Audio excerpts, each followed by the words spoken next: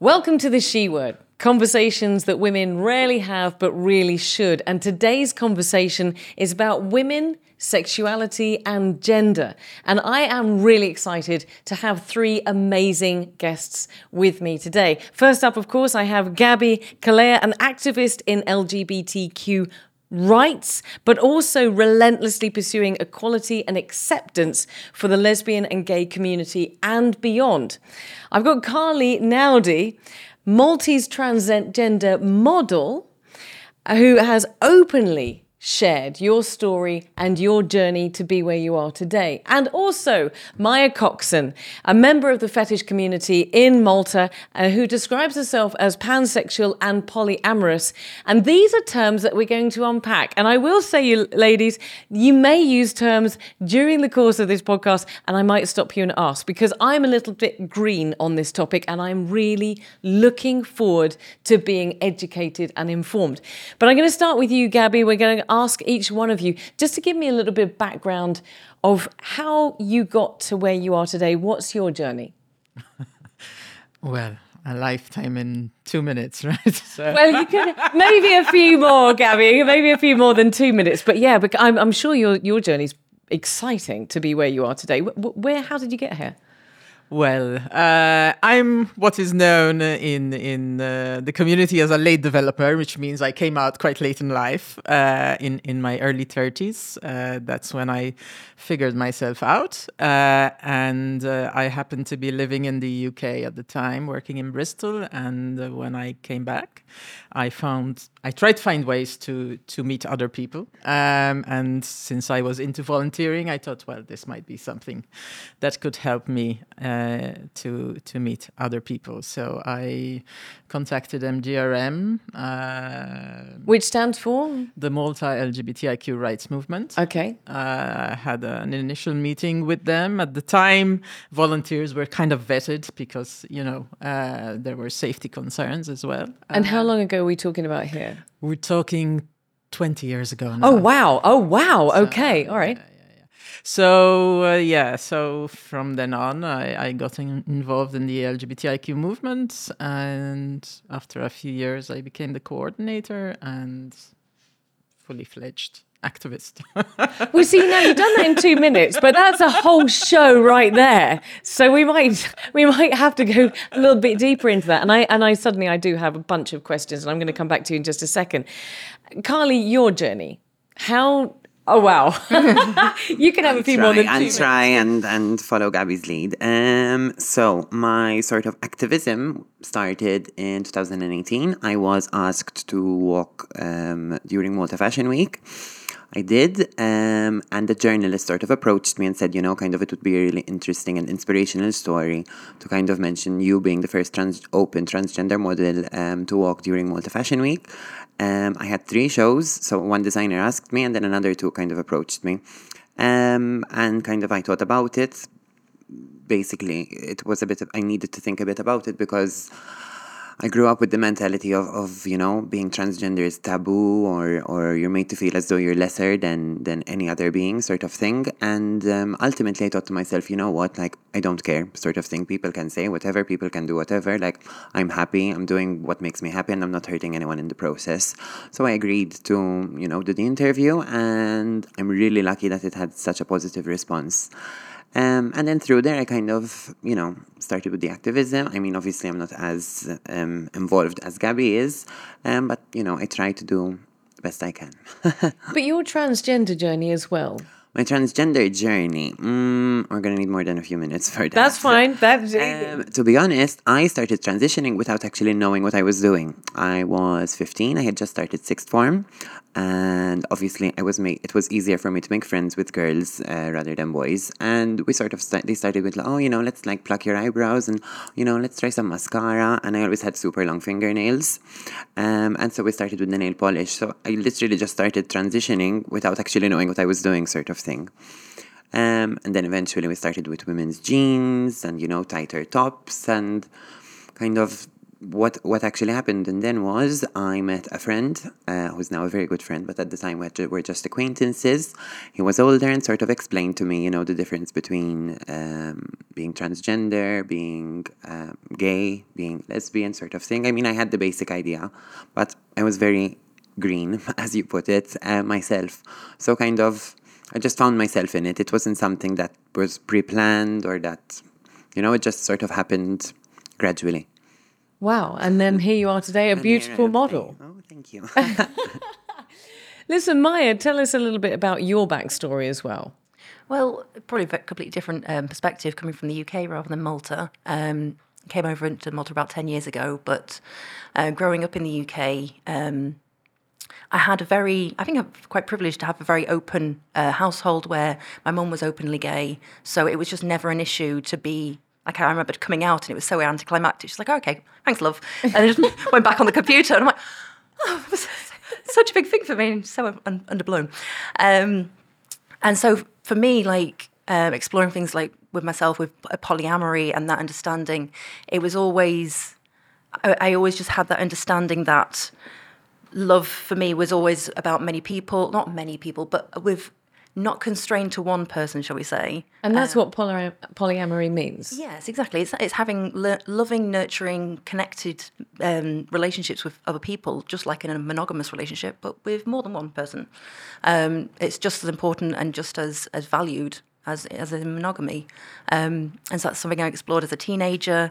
And things like, I guess as we're, if you said differently with yourself, Gabi, carrying on that discovery later in life, I had it very early. As a teenager, I was experimenting with different people, genders. It was never an issue of, oh, I'm a woman, I have to be with a man or a cisgendered man. It had to be, I was just exploring relationships with people. And that's why I did these things with like more of the fetish element before we really knew what the terms were. It was before the internet, we were older than I look, maybe, hopefully. And so a lot of these terms I just didn't know or what they were. It was just about exploration, and that was a beautiful thing. Well, you just mentioned terms there, and recently it's become much more spoken about to use terms like transgender, body dysmorphia, pansexual, polyamorous, LGBTQI+, and everything that goes with that. And it would appear that new descriptions relating to sexuality and gender really have exploded in recent years. And this just jumps straight into what is important and why we're having this conversation. Because what do these terms mean? And secondly, why are we seeing this now? You said yourself you're a late developer, but suddenly we're having these conversations that maybe 20 or 30 years ago, and using terms that 20 or 30 years ago, as you said, you kind of knew that you were into fetish before even fetish had a label. Why are we doing this now? Well, I think, first of all, it's a good thing, right? Yes. that young people today have the space to actually explore all of these issues and their own identities, probably at a much younger age than would otherwise have been the case. So it's I think been a journey of societal transformation in a sense, right? As people became more aware of the existence of LGBTIQ people, and that also opened up discussions around sexuality and gender identity in and of themselves. So one of the questions I often get is by people from other countries is how come Malta is so advanced on LGBTIQ rights and perhaps not so much on women's rights, for example. So in our context, LGBTIQ rights, in a sense, are spearheading and supporting the advancement also of women's rights, which is extraordinary in and of itself. But I think it's good that young people today, also because of the internet, right? Because there are so many sources of information today. You are not limited to the community of people you meet on a day-to-day basis. There's a whole world out there that you can reach out to. So that's also transformed. I remember my first forays into messenger chat rooms, which were, by today's standards, quite archaic, and how difficult it was just to try and link up with people who might be going through your own journey, right? Some things that you might have in common, whereas today it's just so easy, you just put your profile out there and then you put in a search word, and immediately, right, this community, global community, is at your fingertips. So I think that's another part of the journey, and of course also to a certain extent, right, the loss that the church's stranglehold had on society now allows for people to judge what is good and bad, right? What is sinful or not, and what is of value within their own lives in a different way, right? It's not one vision of what people should be and how people should act. So in that case, was your journey literal physical journey to the UK party to your journey of discovering yourself? Because you mentioned there about the church, and of course in the UK situations are very different. So was that part of your story? Not intentionally, but yes. Ironically, I was actually working as a diocesan youth worker with a Catholic diocese in Clifton, based in Bristol. So I was actually employed by the church. Oh, wow. in the UK. But I think being away from Malta and from my family and from, everything that perhaps here would have constrained me allowed, in a sense, my subconscious, right, the opportunity to explore and to come to terms with this part of my identity. So yes, unwittingly it did. I still remember the first time I decided to call this helpline in the UK. I tried several times and just put down the phone because I wasn't sure what I was going to say, but that was quite terrifying. And then the first time I sort of walked by a gay bar up and down for a number of times before I eventually went in and discovered it looked like just any other bar. And it was so anticlimactic. And then drinks as well. Amazing. Yeah. But you highlighted something that, and I'm going to ask you guys as well, because we as society have this term that I've just become familiar with, which is vanilla. And I would say that most of society perceives itself as vanilla, as being... I'm getting a big no-no from Carly over there. I don't know. I'm just referring to my cis straight friend, and I wouldn't say so. In all fairness, I think I'm the vanilla one out of my group of girls. One of my group of girls, because I have more than one group of girls. Well, we're going to come to that. I mean, good grief, this show is exploding in the first 10 minutes. But you mentioned there about a fear. You put the phone down. You walk past the gay bar and you... Why? Because I want to come and ask you about this fear as well. Why for you that fear? Well, we're talking 20 years ago, so it was really a different world. I didn't know anyone in my circle who was out and open as an LGBTIQ person. I didn't even know there were gay bars in Malta, or people or places where gay people frequented. It was just an invisible community to me, at least. I'm sure it wasn't like that for everyone in the community. There were places where people went and parties that people gathered at and so on. But I just wasn't aware of them. I was very much involved in youth ministry within the church as a young person, where LGBTIQ issues were simply not talked about, and if they were, it was never in a positive manner. So, the whole value system that my whole baggage didn't help in that sense. My wife said, "I can't believe you didn't know you were gay until you were 30. It's not possible, because." Once I realized that I could see all the signs, right? So I'm a very stereotypical lesbian in that sense. So even looking back, myself, how did I not figure this out sooner? But I didn't. So that's the way it worked out for me. There's no right time or wrong time. It happens when it happens, I suppose. Maya, you are actually the person that taught me this phrase vanilla. Yeah. Over quite a few glasses of wine. There's been a few learning curves with my friend Maya here recently, but you also have been part of a sexual community or a part of a community outside of what would normally be considered to be the norm, let's say. Did you ever go through a fear like Gabi has? Have you ever felt fearful or? I felt, even speaking today, is more fearful to speak about my sexual proclivities within the kink community rather than my Whoa, back pansexual. up there, girl. The kink community is what? So, well, kink is really anything that deviates from the norm. It's really any act that produces sexual arousal that's not really there for procreation.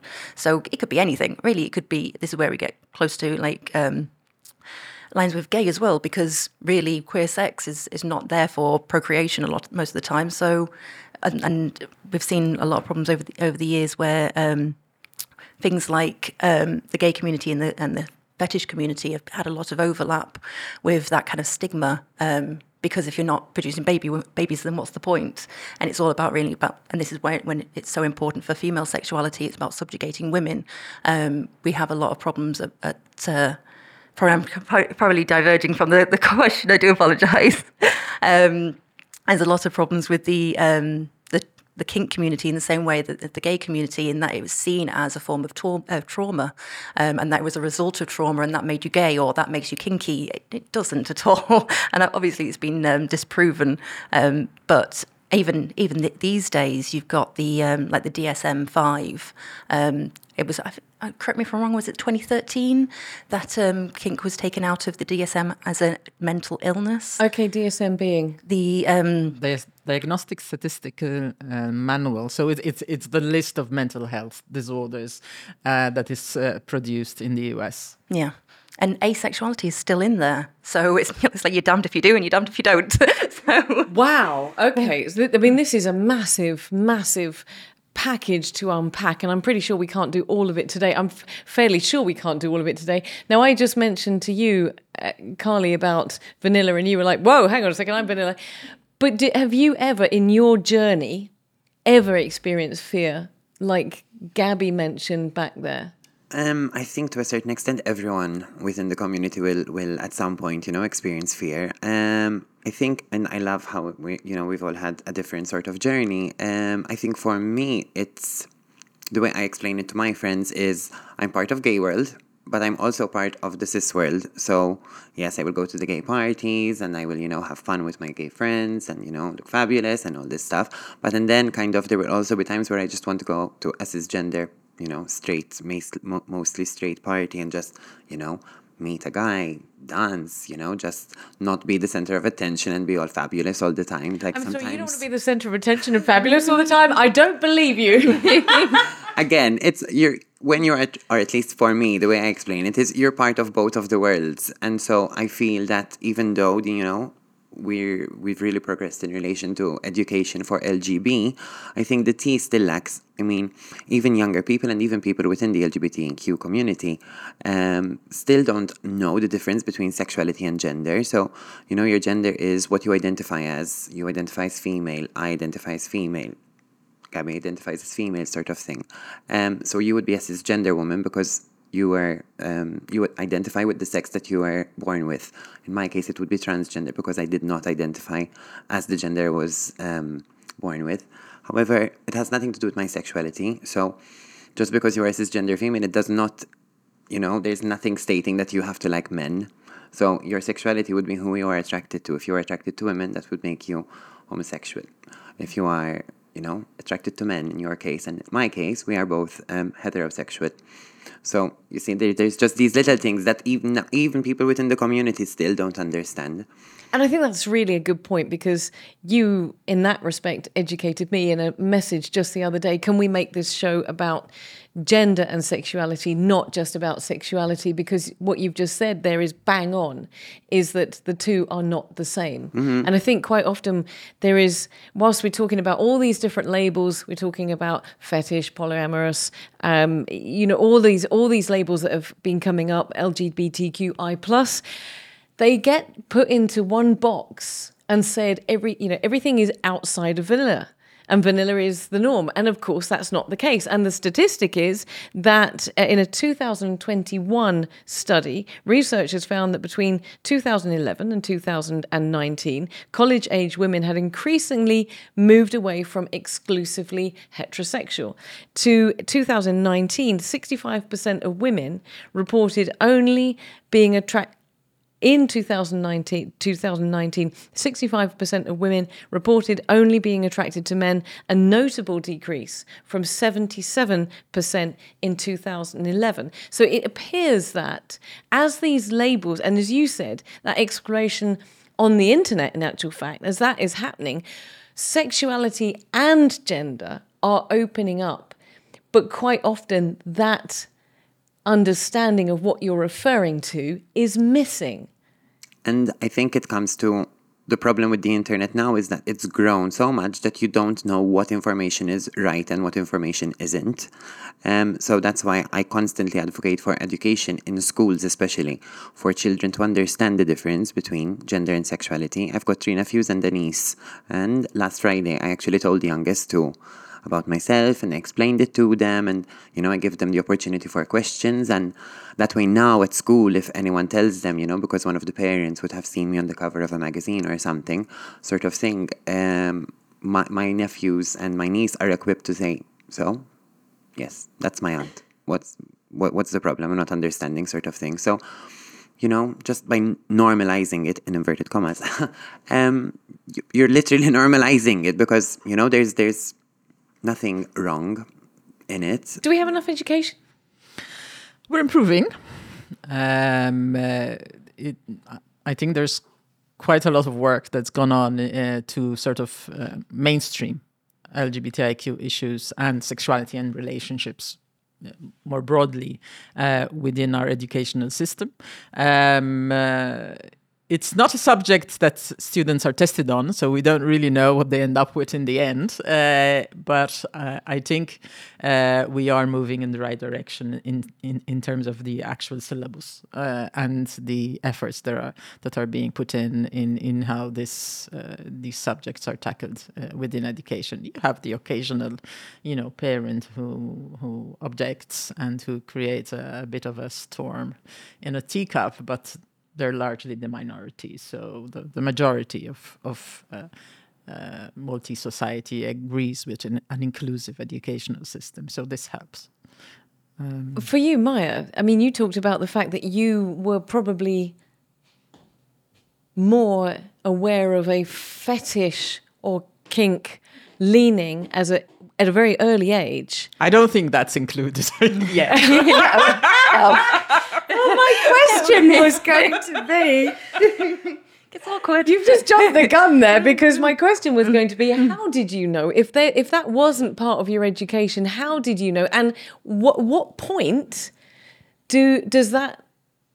should that be included? Because as the statistics show, we're moving away as a society from what would be considered vanilla. Yeah, and I think I'm going to keep saying vanilla because I love this term, but anyway. A little bit of spice on there. No, I think it's really important that we do more with the education, because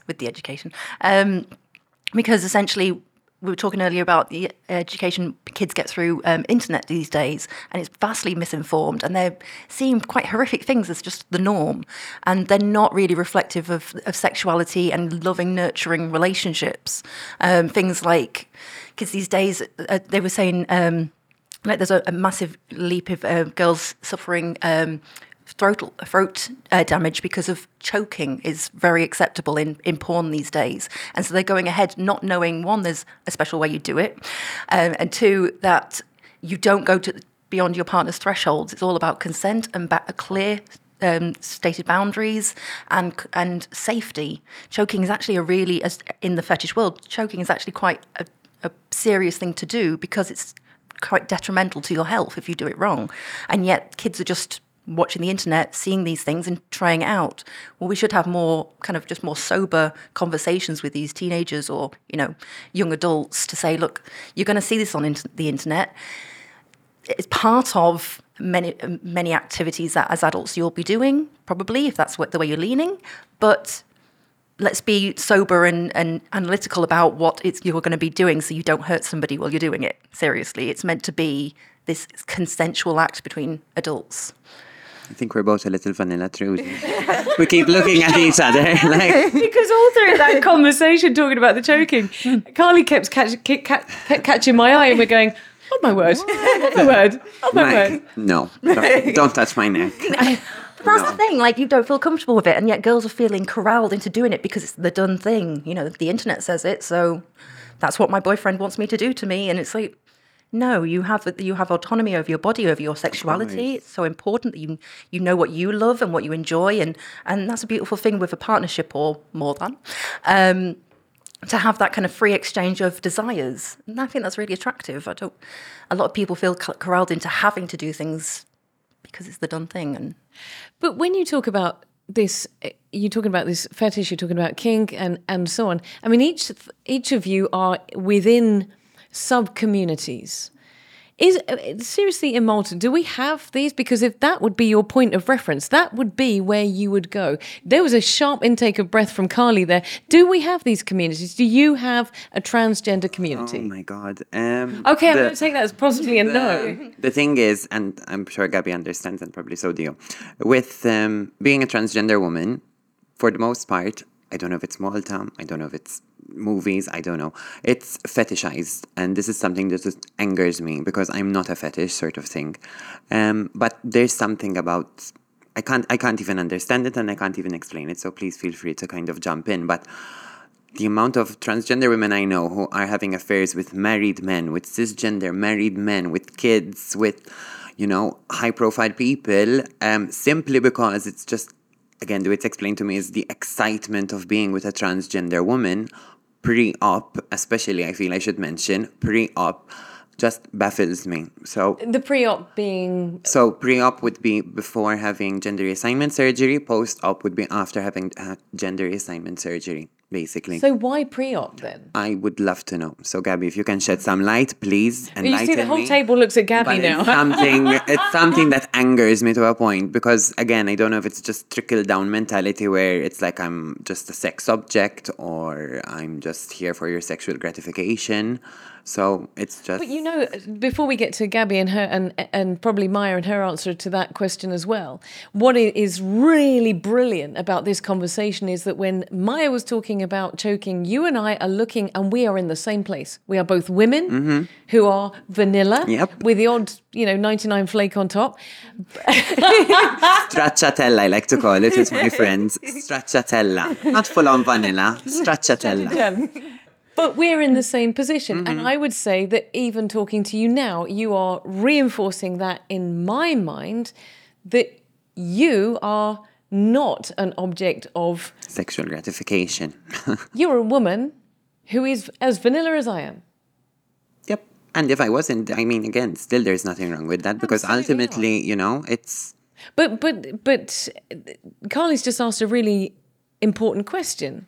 And I'm pretty sure that affects you as well, because I'm fairly sure, and I'm going to come to Gabi first, then you, but I'm fairly sure that if you mention to anybody that you are within the fetish community, immediately they're going to make assumptions.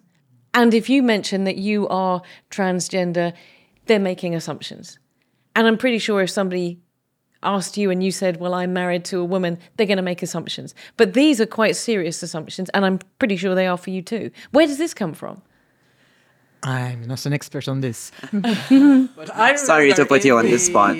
In the early years of my activism, and I had to learn about gender identity in the same way as everyone else, right? So when I joined MGRM in the beginning, I knew very little about trans people. And I quite remember how I felt like, a little bit like my mind was blowing that people could be assigned a gender at birth, and that was not something that they felt comfortable in, and actually transition. This seemed quite a revolutionary thing at the time. But once you kind of accept it, some people are like, feel this way and identify in this manner, then everything else, follows. But I remember there was a bar in Imriel for a while that used to cater for the trans community, and I went there a couple of times as an activist.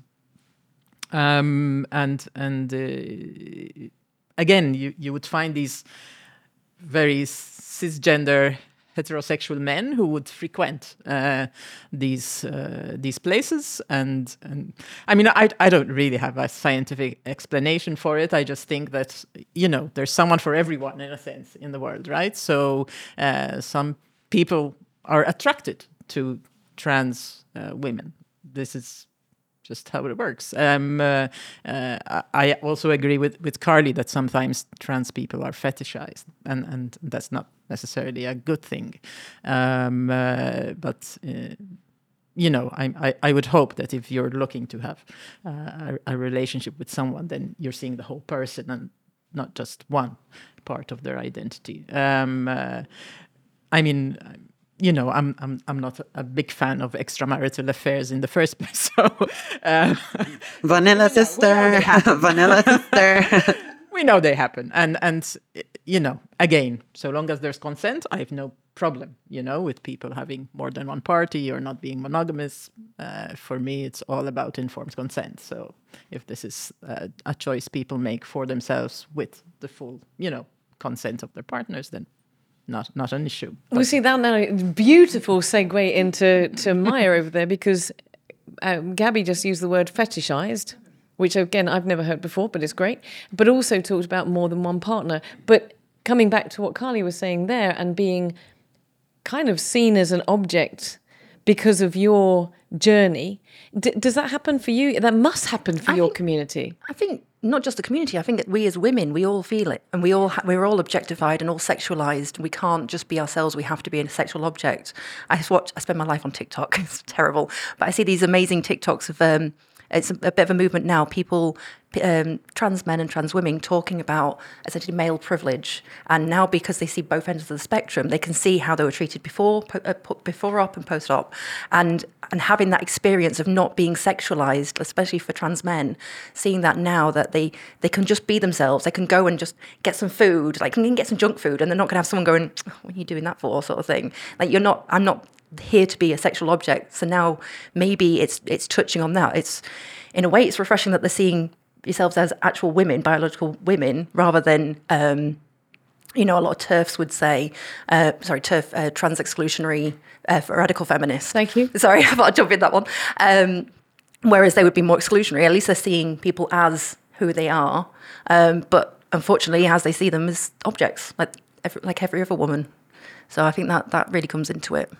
But narrowing that down, that conversation down to fetish or pansexual or whatever other kind of sub community within the sexual community, within the sexual conversation comes to. Would you not agree, though, because we've used the word fetishized, would you not agree that perhaps the fetish community is going to get more stigma and more preconception than other communities? Definitely. Definitely. We all live in this kind of cis hetero sexual normative world where there's almost these like puritanical views on sex. It's this kind of also almost like farcical cliche of what sex is and what it should be. So it's all going to feed into that. Well, I mean, cutting it to right down to the core, if you go to the cinema, the chances are you're going to see a film. Let's say you go to see a rom-com. You're going to see a man, a woman, and they're going to have a normal sex scene. A vanilla sex scene. All right, go for it. They're going to have a vanilla sex scene, and that's what's portrayed. And therefore, that is what is portrayed as normal. Would you not agree? I mean, how do we change that? Well, ideally with more queer producers and directors and writers and a braver media world. I think it will take time, but it's, there are niches in, I think, Yes. I the think market where people can access this kind. It's still difficult. It's still difficult to access a movie which has, a lesbian couple as their main character. And whenever one, hits mainstream, it's always still quite a big thing. And I would say the same would be for your community. Yeah, I think the last one was probably 50 Shades of Grey. Oh, well. not a good representation. No, exactly. But no, I totally agree. Like, how many times do you just see just a straight couple and they're on the stage, cis man and woman, and you just know at the end of the TV show or the thing they're going to get together because that's what straight people do. And there's just no chemistry between them. There's no interaction. It's just they are there. That's going to happen. Whereas you can see these incredible queer relationships, the development and the sexual chemistry and that built, but you know that it's never going to happen. And it's the biggest thing of lip service. You see so many shows queer baiting, where they know that they're leading fans on. It's a deliberate a lot of time because a lot of the time they don't want to get it past censors. Like, say if they want to produce a movie in China where they know they're not going to get past the censors with a queer relationship, so it'll just be a bit of lip service. They'll put it there so anybody that knows a bit of queer coding.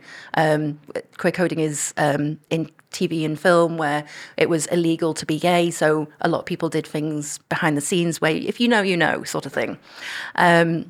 So a lot of times, even though it's legitimate and you can show things in the Western world with queer relationships, they don't want to, and they know they can get more money out of it if they don't. But they can just kind of slip it in there, and people that know will know, and they feel like that's just enough for us. And I think that's the same with with fetish and with kink. People will kind of slip things in to make it a little bit subversive, a little bit edgy, but not really portray it in a positive or in a beneficial way in that explores sexuality for people, because everybody does it.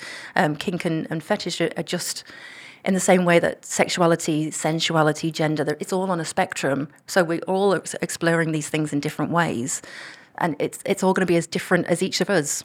So why shouldn't we explore those stories? Sorry, I've rabbled. As if. I'm just trying to think of let's say, a rom-com where you've got the main character who's transgender. I can't think of any. No. I know American Horror Story because I've just recently saw it. The hotel one, there was a transgender character. But I wouldn't say that was the main plot. It was a sideline. But if you think about films, and thank you for explaining that, because I've always wondered why in films, and certainly British films, I would say, gay community is misrepresented. It's normally, a comedy part. It's normally the villain. Or the villain. And certainly, or they die at the end. Yeah, that's true. Or they're the sex worker or the pole dancer. Yeah, exactly. Again, sexualized. Always. And the same for transgender. Yes, I mean, in fact, there was Disclosure. I think Laverne Cox produced it, and it actually highlights how, Ace Ventura, I remember watching it as a kid, and the villain was actually transgender, and when they kind of revealed that she's transgender, this group of policemen start throwing up, and I had watched it, but it never kind of occurred to me that, it was just there. But knowing that now. Yes, knowing that now, even looking back.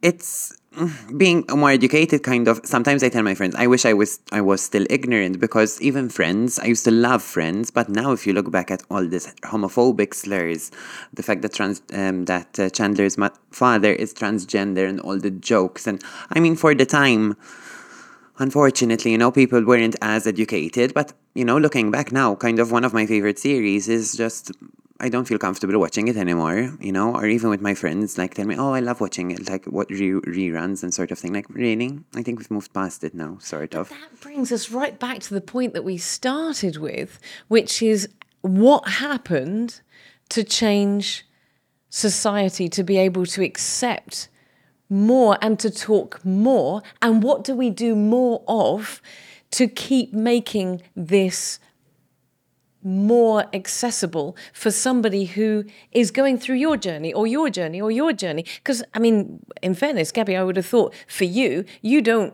want somebody who is exploring their sexuality to discover or to have the courage to discover that they are gay at 30 years old. You'd rather that they had that earlier on. So what is happening? Again, I ask the question, and what do we do more of? How do we change this? How do we change friends? Yes, well, I think... I mean, it can't obviously yes, I think for the LGBTIQ community, I think there's a lot more visibility today and a lot more role models. As we said, there's quite a lot of mainstreaming that's happening in schools, resources that are available in classrooms, teachers who are getting trained.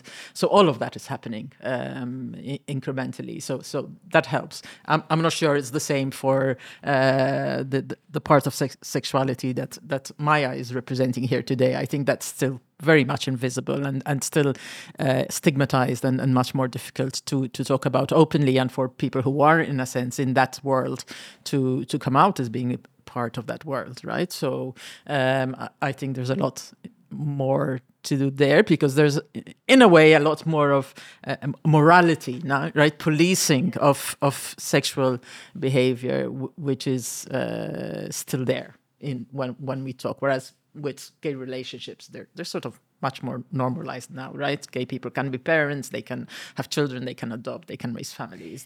See, on the LGBTQI plus, I think everybody understands what lesbian and gay families are or couples are. They understand that. That's become very commonplace. But if you were to stop someone in the street and ask what the other letters represent and what do they mean, they're probably not going to be able to just drop that off the top of their head. Well, trans, perhaps increasingly so. We have also quite a visible trans community, and since the law passed in 2015, also quite a growing trans male community, because before 2015 it was mostly trans women who were visible and in the media, and people knew they existed, but trans men were really invisible, and the law helped change that by separating the medical side of things and the medical transition from the legal gender recognition, and trans men felt empowered and came out. So we're seeing that. So I think they might not know how to explain it very well, but they know what a trans person is. Intersex, less so, I think. So that's the other letter in the LGBTI acronym. And intersex. The I is? Intersex. So intersex are people whose sex characteristics, right? Which means it could be your chromosomes, your genitalia, your hormones. There's an ambiguity. Right? Yes, we'll have elements of both male and female. So we're not talking about anything psychological in this sense. We're talking really about a person's biology. And there is a percentage of people who are born intersex, which means they are not clearly defined as being either male or female. And that can be... I wouldn't say diagnosed, it's not the right word, but someone can, in a sense, be identified as being intersex at birth or later on in life. So in Malta, the intersex community is very, very, very invisible, even from each other. So probably the easiest way to explain it is the way I explain it to everyone who kind of asks is hermaphrodism is a form of intersex, but it's not the only form of intersex. I had read about a case where a woman who had a tiny uterus also considered intersex. So that's the easiest way to explain it, basically. But if you want the textbook definition, it's ambiguous genitalia, I think. But it's not only related to genitalia, so it could be chromosomes. So we tend to assume that you either have an XX chromosome and are female or an XY chromosome and are male, but there's also XXY, XO, and so on. So there are different chromosomal combinations which are possible, and also different ways that different intersex variations manifest in different people. So. When you said about the transgender community being more present in Malta, Karly, you pulled a bit of a face there. I'm going on my studies. Last year I finished my dissertation, which is access to employment for transgender women in Malta. So I actually had to speak to 8 transgender individuals. One element that came out, which surprised me, was transphobia within the trans community. So there's the internal transphobia where you're kind of identifying, I'm female, I'm not transgender, I'm not a transgender female, I am female, I'm not like the rest of them, I am a woman and they are transgender. So there's that, and I think everyone goes through that initially. You know, you accept it and you move past it. But one person shocked me specifically. It's like, so we don't want to be sexualized and we don't want to be, objects of sex. But and then like most transgender women don't help themselves, everyone's going out in miniskirts and like acting like sluts and sort of thing. And I'm there thinking like, okay, I mean, but aren't we like saying there's no one way to be a woman? So kind of, why are you pointing the finger at a trans woman who's just kind of, maybe just transitioned and she's just experiencing the initial world, accepting her and seeing her for the woman she is, sort of thing. I mean, I think we've all gone through it where, you kind of just want to look good and maybe feel sexy for yourself, sort of thing. And then you've got like, it's again like women hating on women, sort of thing. So, I mean, it's my experience, but I wouldn't say, friendly, there's definite friendliness within everyone, but you've got others who are like, no, it's not my community, I don't attend gay parties because it's not my scene, sort of thing. It's like, okay, like to each his own, but I don't feel that there is much of a community myself, personally. I could be wrong. Do you think they're more identifying as like pick-me's sort of thing? Like, I'm not like the rest. Like, this is what I find in my community as well, in that so I'm a switch, and so I respond to the desire of my partner, and we're probably more dominant or submissive. And I definitely find being more submissive, you're as a woman, there's more of the stigma there, because, and this the same, it's like, well, we were talking earlier about like the morality police and that sort of thing. It all comes in there. Well, I'm not like them. I'm not subjugating myself for a man or of a woman. It's within gay relationships as well. That kind of submissiveness is seen as a negative. Like, you cannot do right for wrong. You're over on the one end of the scale. Like, you're setting yourself up to be in this sexual deviant. Then, you only deserve what you get, sort of thing. And it's like, it's all about females, and this is what this entire episode is about: female sexuality and not shaming it. It's part of our makeup. It's the one biological imperative we have as humans is to, I won't say the F word. Please don't. We don't need to go that far. I'll keep it PG-13. But it's the one thing that really we're on the earth to do. So why is there so much stigmatization against women embracing that? Like, you're less of a woman if you enjoy sex? No. And you just mentioned your community there, because I've just asked about Gabi about the LGBTQI community. I've asked you about the transgender community. I think most people who are not part of a fetish or kink community wouldn't even be aware that there is one. Mm-hmm. Is there one in Malta? There is one in Malta, yeah. It's small. But I think because we have a very conservative country, obviously we're very progressive for rights, but attitudes take a lot longer to progress. We have like get-together munches that are available that the community do get together. So it's just really... we get together and have a drink and get to meet like-minded people. It's not, what you'd see on the movies where you think it's sort of like whips and chains, and it's really not. We just sit in a quiet bar and have a drink. But it's just meeting like-minded people, which can be really refreshing. It makes you realise you're not a weirdo. You're not, an odd one out. There are people like you, and most people are like us. You're saying like the vanilla is the norm. I don't think it is. I think it's just seen as, because there's this morality policing against it, but most people do kinky things in their home life. Like I said, it's any act really, in as far as I know, that's not for procreation. So everybody does it. Everybody, has a bit on the side to get them. You said something thrilled. Really, really important just there, because Karly and I just nodded away. You said that I think it was legislation has changed, but attitude hasn't. Oh yeah, that's across all communities. Yes and no. In a sense, It's true. I think attitudes take a little bit longer to change, but I think legislation has also helped to change attitudes. So in this sense, we can see this from surveys that have been conducted. That, for example, the prevalence of harassment and violence that are experienced by the LGBTIQ community as reported by them is much lower than it is in other European countries. So we do know that it does have a positive impact. But of course, yes, and there will always be pockets of resistance and sometimes growing resistance that is also quite vocal. This is something that social media makes possible, right? That you have small groups of people. In a sense, it is something that we benefited from as a movement, that we had our voices amplified by the media. And the same can be said today of counter movements who, for example, oppose the notion that transgender people even exist, right? That someone could identify as transgender and that this is a legitimate way to be. So you will find groups of people who strongly object, to any family that is not the traditional heteronormative family, or anyone whose gender identity does not, correspond to the gender assigned at birth.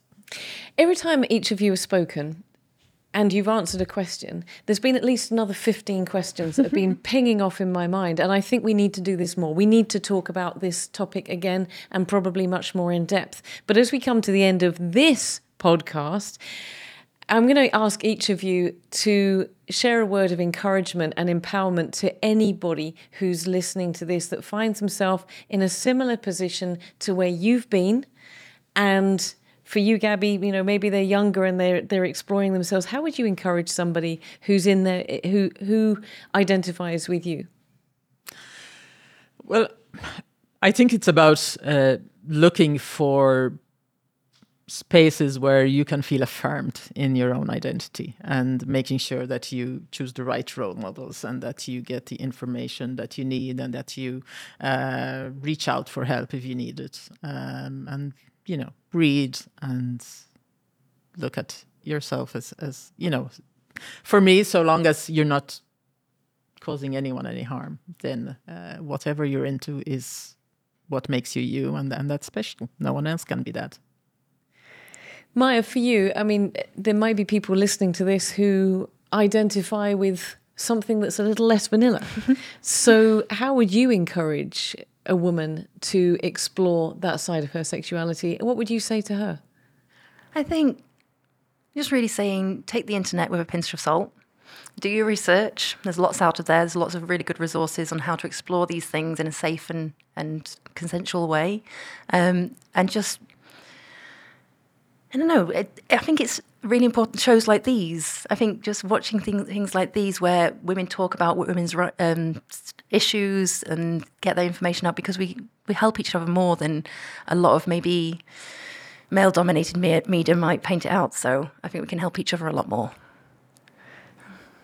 Thank you. And Karly, leaving it with you to the end. Obviously, I agree with what both Gabi and Maya said. I think the only thing I will add on to that is people are going to talk, whatever you do, whether it's good, whether it's bad. So kind of just learn that, as long as you're comfortable with what you're doing, and as Gabi said, as long as you're not going out there and actively hurting anyone, just do you. The only person who's ever going to give you everything you want is you. So believe in you, ignore what people say, because whatever you do, people are going to speak, and just enjoy life. It's too short. So don't waste it just trying to blend into boxes or satisfy people's perception of you. Ladies, thank you. Can we do this again? Can we talk about this again? Because I think there were so many things that are still left unsaid, but I know that you're working hard to provide resources for anybody that needs to find out more. But for now, thank you so much.